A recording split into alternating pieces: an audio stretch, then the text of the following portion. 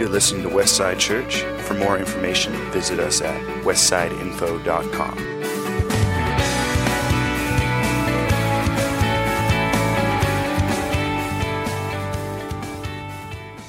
Morning, everybody. We are continuing in Genesis today. We'll be going through Genesis 29. Before I jump into that, though, just a little bit of a quick recap of where we've been for the last few weeks. So last week, Mother's Day, we talked about honoring your parents, and then the week before that, Genesis 28, when Jacob encounters God along the way up to Haran, and that kind of really strong moment. We talked about that God has something of value to offer us, to walk with us through this life. And the week before that, in Genesis 27, when Jacob took advantage of his brother and his father, and we talked about, do the ends justify the means? In this idea of, does my desires and does my opinion justify my actions? Is there ever a situation where unrighteousness can be justified for the greater good? And in this case, in all cases, no. The greater good does not justify unrighteous behavior in us. And so as we go through these, often I'm wanting to consider, and I hope you're considering as well, how do these help us define who we are as a people, who we are as Christians, those that follow Christ? And so if I were to put a statement to each one of these, we are people who honor God even when it's hard. We are people who honor each other even when it's hard. We are a people who value walking with the Lord each and every day. We are people that glorify the Lord for that great privilege in our lives. And we are a people that choose righteousness, doing what is right, over our own personal desires. This is a part of who we are as Christians. And so we often say that we find our identity in Christ. It's a very Christianese statement to make, but what does that really mean? How do I apply that? How do I work that out? And how do I actually own that? Because we can say, yes, I do find my identity in Christ. I accept him as my Lord and Savior. And it says, this is all the things that Christ says you need to do. I don't know if that is me. And oftentimes we go through life and we continue to make old decisions over and over and over again. We wonder why. Because no, I acknowledge the Lord. I find my identity in Christ. Why do I keep doing these things? Paul talked about this to us. He says, what I want to do, I don't do, and what I don't want to do, I end up doing. How do we truly find our identity in Christ? And so one of the really important things within that is it's a slow walk. It's a journey of us becoming more and more in the likeness of Christ. We're going to be making progress. It's going to be hard. It's never advertised to us as anything other than that. But a big thing that helps it go faster is community. It could just be you and Jesus, and that is enough, but that's going to be a slow journey.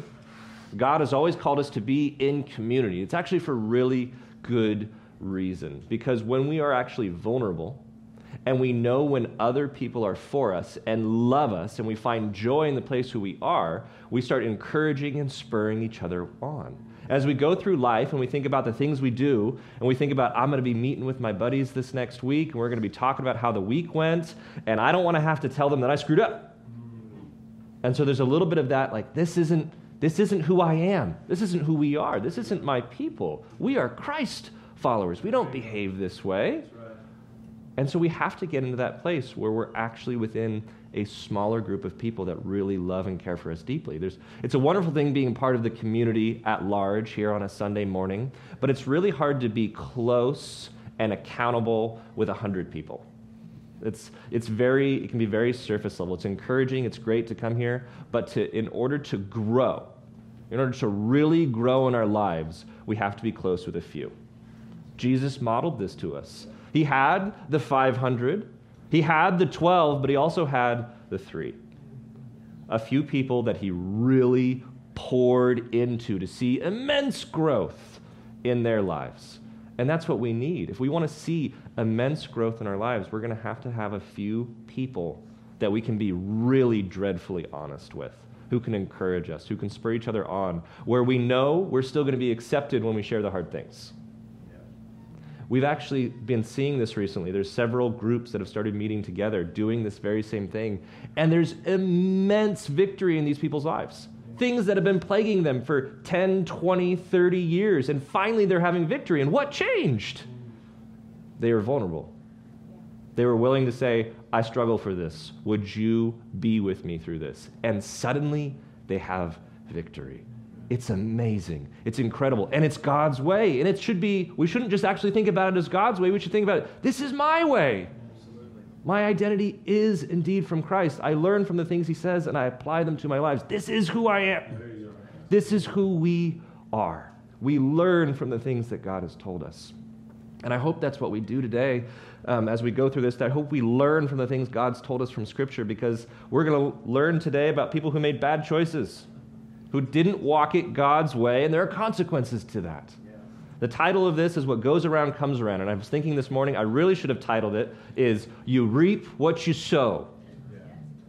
That is the emphasis of this week. You will reap what you sow. Jacob's going to reap what he has sown, and he's going to learn. And I hope we learn without having to walk it out. That is the best form of wisdom, is to be able to learn from someone else's mistakes and not make them ourselves. Out of Proverbs 12:20 through 22, this is kind of the highlight over what we're going to talk about today. Deceit is in the heart of those who devise evil, but those who plan peace have joy. No ill befalls the righteous, but the wicked are filled with trouble. Lying lips are an abomination to the Lord, but those who act faithfully are his delight. I love the book of Proverbs. Book of Proverbs is just blunt and honest, saying, hey, if you do bad things happen. If you do good things happen. It's very ideal. It's very upfront. It's not mincing any words. It's not trying to lead you somewhere. It's saying, this is what it is. And it's good for us. What's hard is it's very optimistic as well, and it's very just cut and dry, black and white, but we know life isn't always that way, which is why this isn't the only book of wisdom in the Bible. There are 3 books of wisdom that I would encourage you to read. I would read through each of those books at least once a year. It's Job, Ecclesiastes, and Proverbs. These are the 3 books of wisdom, and they make a full picture to us of what this life on earth is, and the ups and the downs, and the most ideal ways we should walk this way. But trouble will come. We're warned of this. Peter talks to us about this. Don't be surprised when the difficult things happen. But if it's because of your bad choices, don't blame somebody else. That if our interactions with one another, if we follow what God says, we're going to have good relationships. We're going to have healthy relationships. We're not going to have the struggle and the drama and the strife that normally people go through in life when they're just trying to walk through it in their own selfish ways. We're still going to have people come up against us simply because they don't like the light you're shining, and that's fine. That's actually good, because you're reflecting God's light to the world, and they're responding. We should be encouraged when people come up against us for that reason. But if they come up against us because we're being selfish people, then we need to learn and change. And so that's what we're going to look at today. Genesis 29. Then Jacob went on his journey and came to the land of people of the east. As he looked, he saw a well in the field, and behold, 3 flocks of sheep lying beside it. For out of that well the flocks were watered. The stone on the well's mouth was large. And when all the flocks were gathered there, the shepherds would roll the stone from the mouth of the well and water the sheep, and put the stone back in its place over the mouth of the well. Jacob said to them, my brothers, where do you come from? They said, we are from Haran. He said to them, do you know Laban, the son of Nahor? They said, we know him. He said to them, is it well with him? They said, it is well. And see, Rachel, his daughter, is coming with the sheep. He said, behold, it's still high day. It is not time for the livestock to be gathered together. Water the sheep, go pasture them. And they said, we cannot until all the flocks are gathered together, and the stone is rolled from the mouth of the well. Then we water the sheep. While he was still speaking with them, Rachel came with her father's sheep, for she was a shepherdess. Now as soon as Jacob saw Rachel, the daughter of Laban, his mother's brother, and the sheep of Laban, his mother's brother, Jacob came near and rolled the stone from the well's mouth and watered the flock of Laban, his mother's brother. A couple of key things to note here. It mentioned how big this stone is. It mentioned several times how it's going to take a collection of people to get it off the well. This isn't something they did in isolation. There's a lot of community focus going on here, and that they're working together within this. And so there's a little bit of either it was just too big for any but all of them to roll off, or they simply waited to make sure that everybody was cared for and nobody was left out. Because imagine 3 of the flocks come, they roll off the stone, they roll it back, and the one guy was late, and what is he to do? So it's become their habit to wait for each other. We do this together in community. Another interesting thing to note within that is Jacob's going to roll it off by himself. It should be a quick note in our mind, that should be physically impossible to do. So, Jacob is, for one, remarkably strong. It should change a view of the figure we have of Jacob. We had a couple of weeks an example of what kind of a depiction of what he might look like. He was kind of that spindly little guy compared to his giant brother Esau. And what's interesting there is this is not Jacob. Jacob is actually a strong individual, and the Lord is with him. It should give us the picture of divine assistance here, but also brashness and brazenness. Because what has he done? He said, "Why aren't you doing this?" And say, "This is our tradition. We wait for each other." Well, the moment he felt it was good for him, he just blows right on through that. Nope, I'll do it myself. I'm going to take care of this. I need to make a good impression on my future in-laws here. And that's all that mattered to him. I'm doing things my own way has worked well so far, aside from the fact that I'm now 400 to 500 miles away from home, and I have no money, and I barely made it here. But other than that, it's been pretty good just making my own choices. What could possibly go wrong with this one? So, this is what he's coming into. I'm just going to do it my way. And this is what we're beginning with. We should see a parallelism going on here between his mother's betrothal and his own betrothal happening here. So a couple chapters back, Abraham sends his servant up to this very same place to find a wife for Isaac. Isaac is Jacob's father, if you haven't been with us. And so the difference here is Jacob is the one watering the flocks, not the spouse-to-be. In the previous account, it was Rebekah who ended up watering the flocks. It was whoever was needing to do the impressing, to be quite honest, because when Abraham's servant rolls up, he's got a retinue with him. He's got camels. It would be like rolling up in a whole fleet of BMWs, coming out in suits and Rolexes, and these guys got money, and I need their favor, is the attitude going on from the family. So Rebekah does a very impressive thing. She waters all the camels. Camels can drink about 30 gallons of water at a time. There's 10 of them. So she went and gathered at least 300 gallons of water from this well to water them. It's an impressive feat. It's meant to feel like an impressive feat. Jacob does the same thing. He rolls this giant rock by himself off. He waters the whole flock by himself. It's meant to impress. And it also ties in our mind, there's probably wedding bells going on here. But what's the difference? Jacob doesn't have a whole lot to offer right now. He's banished. He's penniless. He needs to incur some favor. Then Jacob kissed Rachel and wept aloud. And Jacob told Rachel that he was her father's kinsman, and that he was Rebekah's son. And she ran and told her father. As soon as Laban heard the news about Jacob, his sister's son, he ran to meet him and embraced him and kissed him and brought him to his house. Interesting thing to note here. Men do not run in the Near East. It's not a thing. But he ran to meet his nephew. Well, the last time somebody came from Abraham's household, he came with a bunch of money and a bunch of gifts, and they needed to impress him. So now he rolls up. He's super excited. Laban's got a bit of a thing for money. Super excited that he's here, and he rolls up, and now he's met his penniless nephew. I wonder how this might go.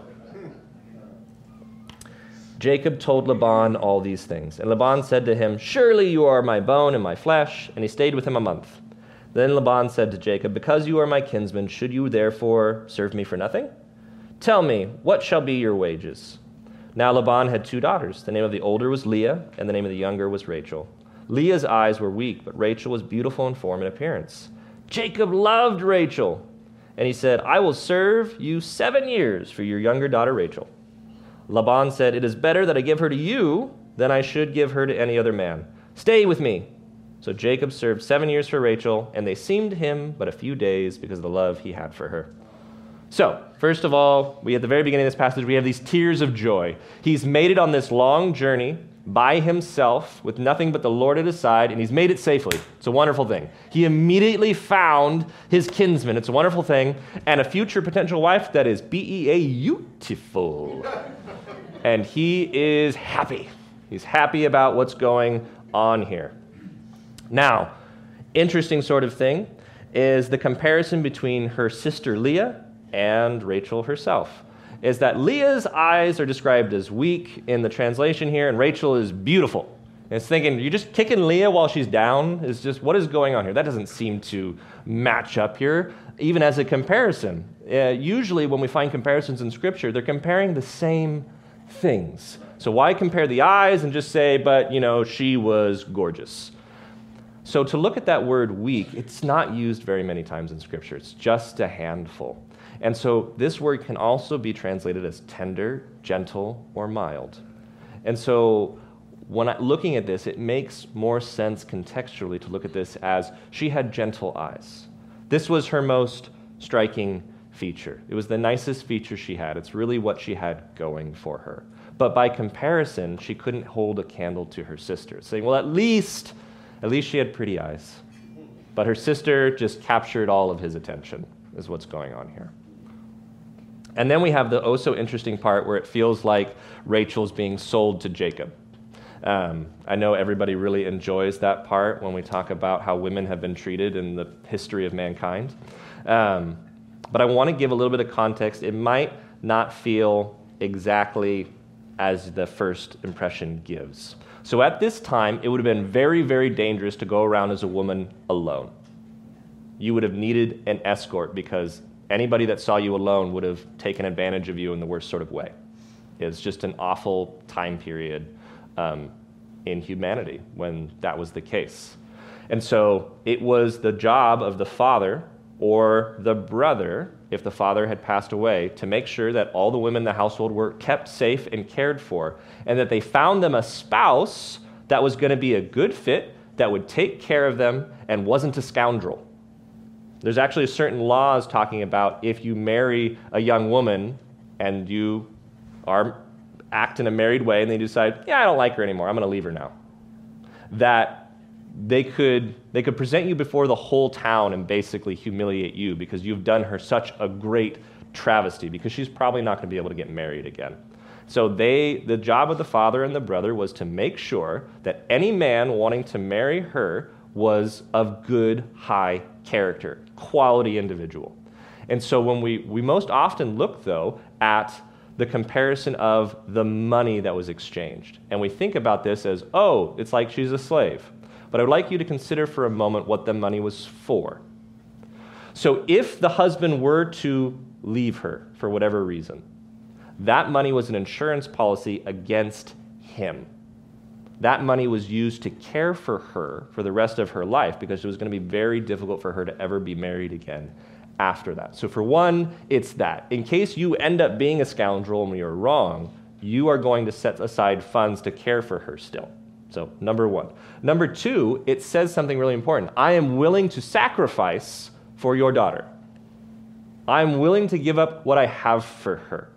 She is that important to me that I'm willing to do that.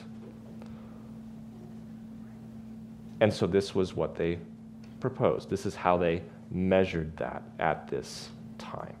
So it was more about the idea of protection and care rather than this idea of how much can I get for my kids. We have to remember, these are still people. These aren't just cruel characters in a made-up story. No, these are people. This is a father. This is a brother. They actually care about their family. Think about how you feel about your children or your siblings. You may not get along all the time, but you want the best for them. You love them. You want them to be happy. You want them to have good marriages. You want them to have good relationships. You don't look at them and go, what can I get out of you? I hope you don't. That's not who we are. We are Christ followers. We want the best for one another. That's who we are. And so when we look at this, we can't simply look at this through our modern day eyes and go, wow, this seems terrible. We have to look at it how they did. Then Jacob said to Laban, give me my wife, that I may go into her, for my time is complete. It's been 7 years. He's very excited and very impatient at this point. So Laban gathered together all the people of the place and made a feast. But in the evening he took his daughter Leah and brought her to Jacob and went into her. Laban gave his female servant Zilpah to his daughter Leah to be her servant. And in the morning, behold, it was Leah. And Jacob said to Laban, "What is it you have done to me? Did I not serve with you for Rachel? Why then have you deceived me?" Laban said, It is not so done in our country to give the younger before the firstborn. Complete the week of this one, and we will give you the other also in return for serving me another 7 years. Jacob did so and completed her week. Then Laban gave him his daughter Rachel to be his wife. Laban gave his female servant Bilhah to his daughter Rachel to be her servant. So Jacob went into Rachel also, and he loved Rachel more than Leah, and served Laban another 7 years. So much here. So first of all, the deceiver is deceived. And how did that happen? How could that have possibly happened? We have to recall. It's been 7 years. He should be able to tell the difference between Rachel and Leah at this point. I would most certainly hope. So what has happened? Big party has been thrown. Very excited. Lots of drinking. Lots of drinking. Proverbs 21, wine is a mocker, strong drink a brawler, and whoever is led astray by it is not wise. There's nothing wrong with alcohol. There's everything wrong with alcohol in excess. It impairs our ability to make good judgments. One drink is fine, many drinks is usually not. It's not good for you. We make bad choices when we get to a point of intoxication. And that applies to anything. It's not just alcohol. Any sort of substance that causes you to become intoxicated changes you. It's not good for you. And the Bible says, steer away from that. It's unwise. So he's now at this point where he's in a very impressionable state. And it's dark, and the only thing he has at this point that he could identify his wife to be is going to be sound. It's supposed to bring back the picture of what Jacob himself did to his father. Obviously not the same exact thing, but what happened was his father is basically blind. And so what he came in is he deceived his father when he couldn't see him, where his only faculty to identify him was sound. His father was in an impressionable state. His father has a really big weakness for good food, and so he brought in this delicious smelling stew, and his father just wanted it to be true. Jacob right now, it's been 7 years, he wants this to be true. And then the terrible deception has been had here. It is done. It's complete. And so he's now learned a very difficult lesson. But out of Proverbs 11:18, we're told, the wicked earns deceptive wages. One who sows righteousness gets a sure reward. What has gone around has come around now for Jacob. And he's in this really unpleasant spot now. He thought he never wanted to be in. But he doesn't argue with Laban after he says, hey, this is how this happens in our country. Leah had to be married first. There's no further discussion presented here. He just agrees to it, and he can't get out of this situation now. They are married. It's done. If he had not been drunk, and if he had immediately recognized that this is Leah, they might have been able to have a discussion the night before. But we're past that now. We can't turn back time on this. It's already done. And so I considered Laban in all of this, and how is there anything at all redeemable in what has just happened here? And I have to consider that he is a father, and if we look at the rest of his accounts, he really does care about his family and his kids, but he does it in a very selfish way. He doesn't want them ever to leave. He wants them always to be with him, and he wants them to have as much as they possibly can, but with him. He doesn't want them to go. He always wants more. And I do believe this is actually the custom they had. So consider for a moment. It's been 7 years. Leah is still not married. She's probably not going to get any marriage proposals anytime soon. She doesn't hold a candle to her sister as a comparison. Now, any parent at this point, when this is the older sister, is starting to worry a little bit, are they ever going to have a spouse? We are not in the same day and age. At this time, the older you got, the less there was desire for marriage. It's a most difficult challenge Laban is finding himself in, that Leah might never have a husband. What happens when Laban passes away and she needs to be cared for? The worry is there. And so he saw an opportunity, and he took it. And it pays off for Laban. But do the ends justify the means? No, it was still wicked. It was still deceptive. It still was not treating Jacob or Rachel, or really honestly Leah, very fairly here.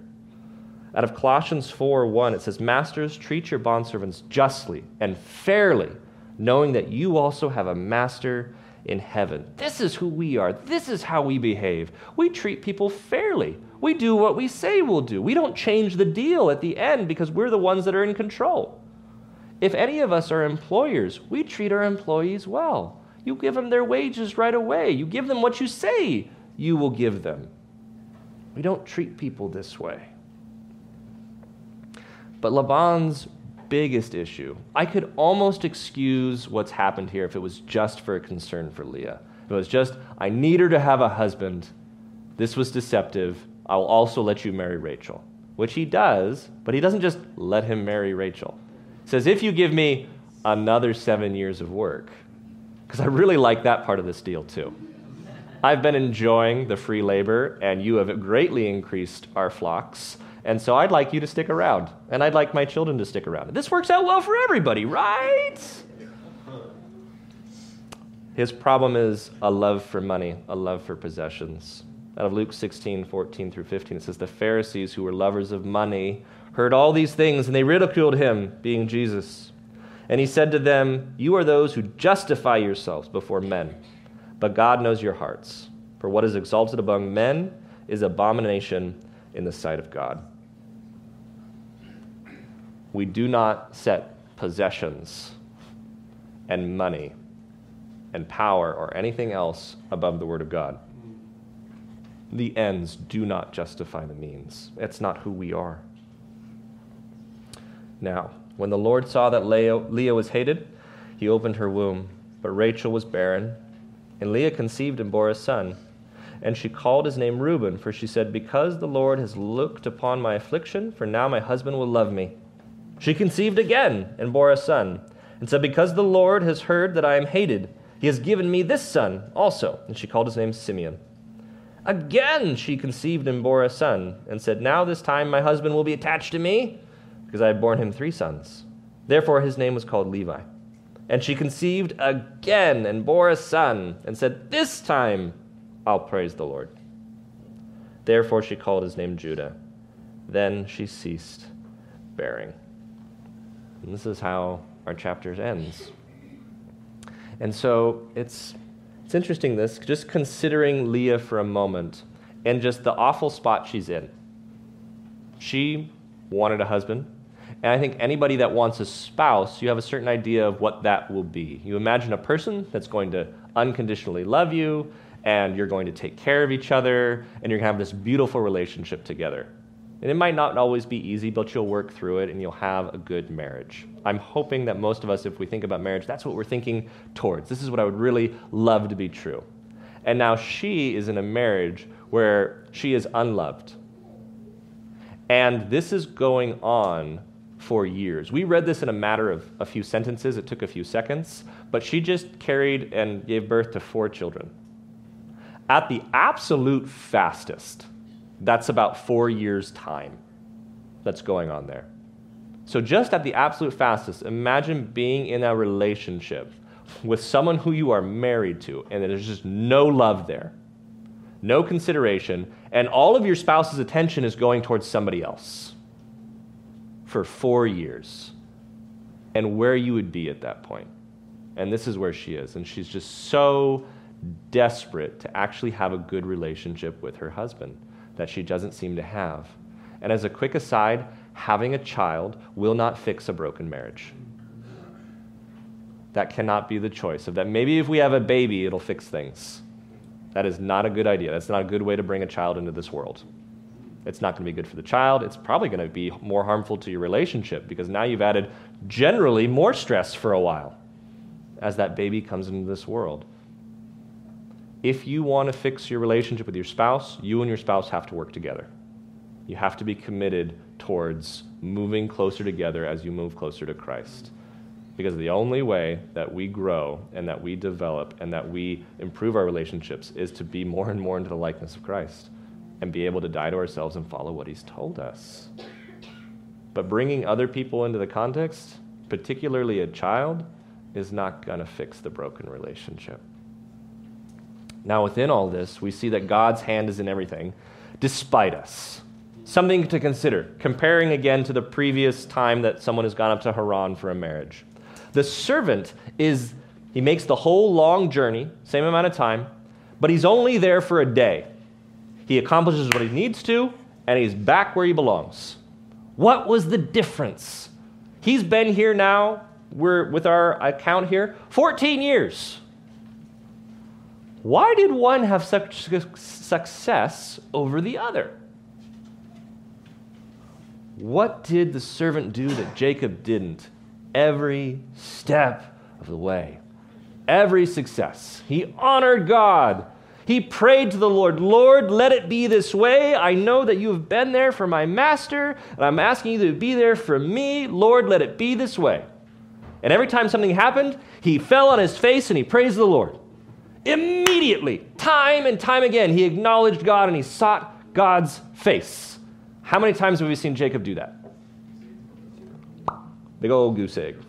Not a once. He didn't arrive and go, I've made it safe on this 400 or 500-mile journey. Praise the Lord. No, he started interrogating the local herdsman.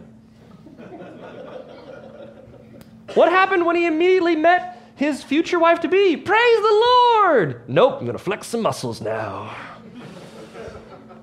Every step of the way, he's acting within his own strength, and he's getting lessons in humility continuously over and over and over again. We might ask ourselves sometimes, why do things keep not going my way? Have you not acknowledged the Lord lately? Have you not gone to the Lord and said, Lord, what should I do? Have you not said, Lord, thank you for what you've already done? It's a reminder to us constantly through Scripture. In all of Paul's letters, he tells us, be thankful. Pray without ceasing. That's who we are. We're thankful for what God has done. And we keep seeking his face in all that we do. But he will still work despite us. He will still make things happen despite what we're doing. Because one of the most important things here that we don't really consider, I didn't consider before this, was which daughter should he marry? Because Jacob's been led with his eyes. He came up, and there's 2 daughters here. And he said, that one's pretty. I want to marry her. Now, at the same time, she's also a shepherdess, so she's probably got a lot of skills. She knows how to work hard. She knows how to be dedicated. She's got a lot of things that he wants in a wife. But he didn't go before the Lord and say, which one of these women should I marry, God? Because let's consider Leah for a moment and her maidservant Bilhah. They will both be a wife to Jacob before the end. Between the 2 of them are 8 sons. That's 8 of the tribes of Israel, 8 out of 12. Leah alone will give birth to 6 of the sons. Half of the tribes of Israel come from Leah alone. They don't exist as they do without her. And of those 6, within the first 4, you have Levi and you have Judah. Levi is the priestly line. From Levi's line, you have Moses. Moses, the lawbringer, the one that the Lord spoke to face, whose face glowed when he came out of the tent, who gave them the 5 books of the law. Moses, you don't have without Leah. His brother Aaron, who becomes the leader of the priestly tribe that represented the people to God for thousands of years. You don't get him without Leah. And then you have Judah, the royal tribe. This is where we get King David, the one who taught us how to worship the Lord, how to be after God's heart, how to respond when we fail. This is David, who wrote the majority of the Psalms. How do we worship God? How do we petition the Lord? How do we go before him? When David screwed up time and time again, because he did, we see David's example of immediately turning back to God, never blaming God for everything, and asking for forgiveness and to walk it out. He was an incredible example of being after God's heart. And then you get his son Solomon, who wrote 2/3 of our books of wisdom, inspired by the Lord. This is King Solomon. And eventually from this line, you have Jesus Christ, our Lord and Savior. These lineages don't exist without Leah. But did Jacob consider that? Nah, she's pretty. And then we have Leah. Poor Leah, who is unloved. The word used is hated. It's very often described as being unloved within our context. It was apparently common enough that there needed to be a few laws associated with this. One particularly, really having to do with the situation, is do not marry sisters and make them rivals of each other. That's a bad idea. Deuteronomy 12 says, don't show favoritism between your spouses or between their kids. That's a bad idea. We've seen time and time again favoritism going awry. We're going to see it again very quickly here. Favoritism going awry. Don't do that. How do we apply that in our current context, though? I don't really know anybody with multiple spouses. Nobody's that foolish. Let that one sink in. That was a delayed response. We don't do that anymore. It's just not our common practice. How do we apply this concept to our lives, though? Well, that one's actually easier to do. We just turn to Ephesians. Ephesians 5 says, husbands, love your wives, as Christ loved the church and gave himself up for her, that he might sanctify her, having cleansed her by the washing of water with the word, so that he might present the church to himself in splendor, without spot or wrinkle or any such thing, that she might be holy and without blemish. In the same way, husbands should love their wives as their own bodies. He who loves his wife loves himself, for no one ever hated his own flesh, but nourishes and cherishes it just as Christ loved the church. This is how husbands are supposed to treat their wives. And what I love about a lot of these things is it's a non-conditional statement. There is no if, and there is no then. We like if-thens. If they behave this way, then I will behave that way. Nobody seems to have a problem with that. That's when I've read lots of books on marriage and counseling and taking care of these things, and a lot of people come to marriage counselors and they say, they're the problem. If they change, then it'll be okay. And if they change, then I'll start doing this. This is a non-conditional statement. It's saying, you will do this. You say, but them. I didn't talk about them. I've got something else for them. But you will do this, regardless of anything in your life, husbands. Regardless of whether you've had a bad day, whether they've had a bad day, whether they've been nice, whether they've been cruel, whether things have just been going right, you will still love your wives. That's how you should treat them. Every single day of your life, regardless of what happens. Husbands, love your wives. Non-conditional statement. It's a command. It's a must-do. This is who we are. I think these are some of the hardest things we deal with, because as we go through life, and this is the person who's closest to us, who we rub each other the most, often in very wrong ways, where we're just upset at each other because we know how to poke that button and it felt good today because I was irritated and That is not how we're told to behave. It says, love them. Wives have a different command they're given. That's also a non-conditional. They're told to respect their husbands, despite anything. It says respect your husbands. This is how we apply it today. We don't treat each other unwell. We don't go through our marriages where there's no love. We say, well, we're just in this season. We'll work through it. We'll get through this time. Nope. There is not a this season for no love. That's right. Love is in every season. That's what we're commanded to do. It's part of who we are. It's the law of reaping and sowing. So when we look at this, how are we going to apply this? How are we going to identify who we are? How are we going to encourage others in who we are? Well, out of Proverbs 13:15, it says, good sense wins favor, but the way of the treacherous is their ruin. This is what we're seeing here. We're seeing people make bad decisions and bad things are happening. I don't think very many people are happy in this context, except maybe Laban. I don't think Leah is terribly happy about how things have turned out. I don't think Jacob's terribly happy about how things turned out. I really don't think Rachel is terribly happy about how things turned out either. They're going to be a big, unhappy family for a while because of some different decisions that have been made. People that have made choices where they thought, the ends justified the means. Well, now we have to reap what we've sown. Proverbs 30:7-9 says, 2 things I ask of you. Deny them not to me before I die. Remove far from me falsehood and lying. Give me neither poverty nor riches. Feed me with the food that is needful for me, lest I be full and deny you and say, who is the Lord? Or lest I be poor and steal and profane the name of God. We don't deceive one another. We're honest. We bring truth, even when it's going to be at our expense, because we have to be honest about what we've done. The relationship will always be better if we are honest with one another. We don't deceive. We don't lie. We're content with what we have. And we're told it's okay to desire to eat and to have clothing and to have shelter. That's okay.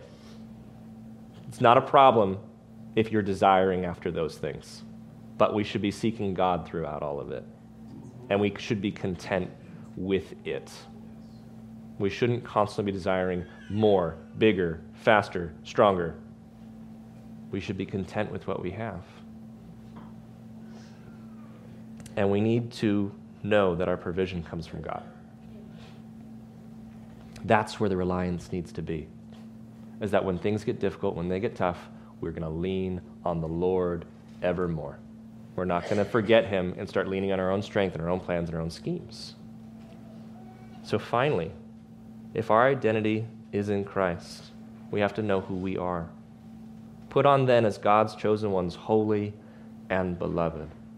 That's a descriptor of you. If you have called upon Jesus Christ as your Lord and Savior, and you believe that he died for your sins, and you believe that he rose from the dead, then you need to believe that you are holy and beloved.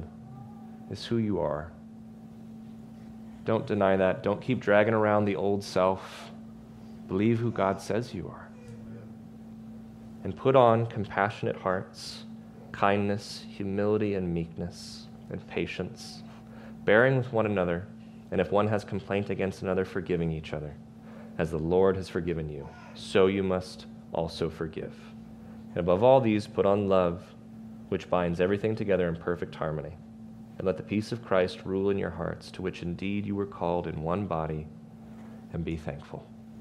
Amen.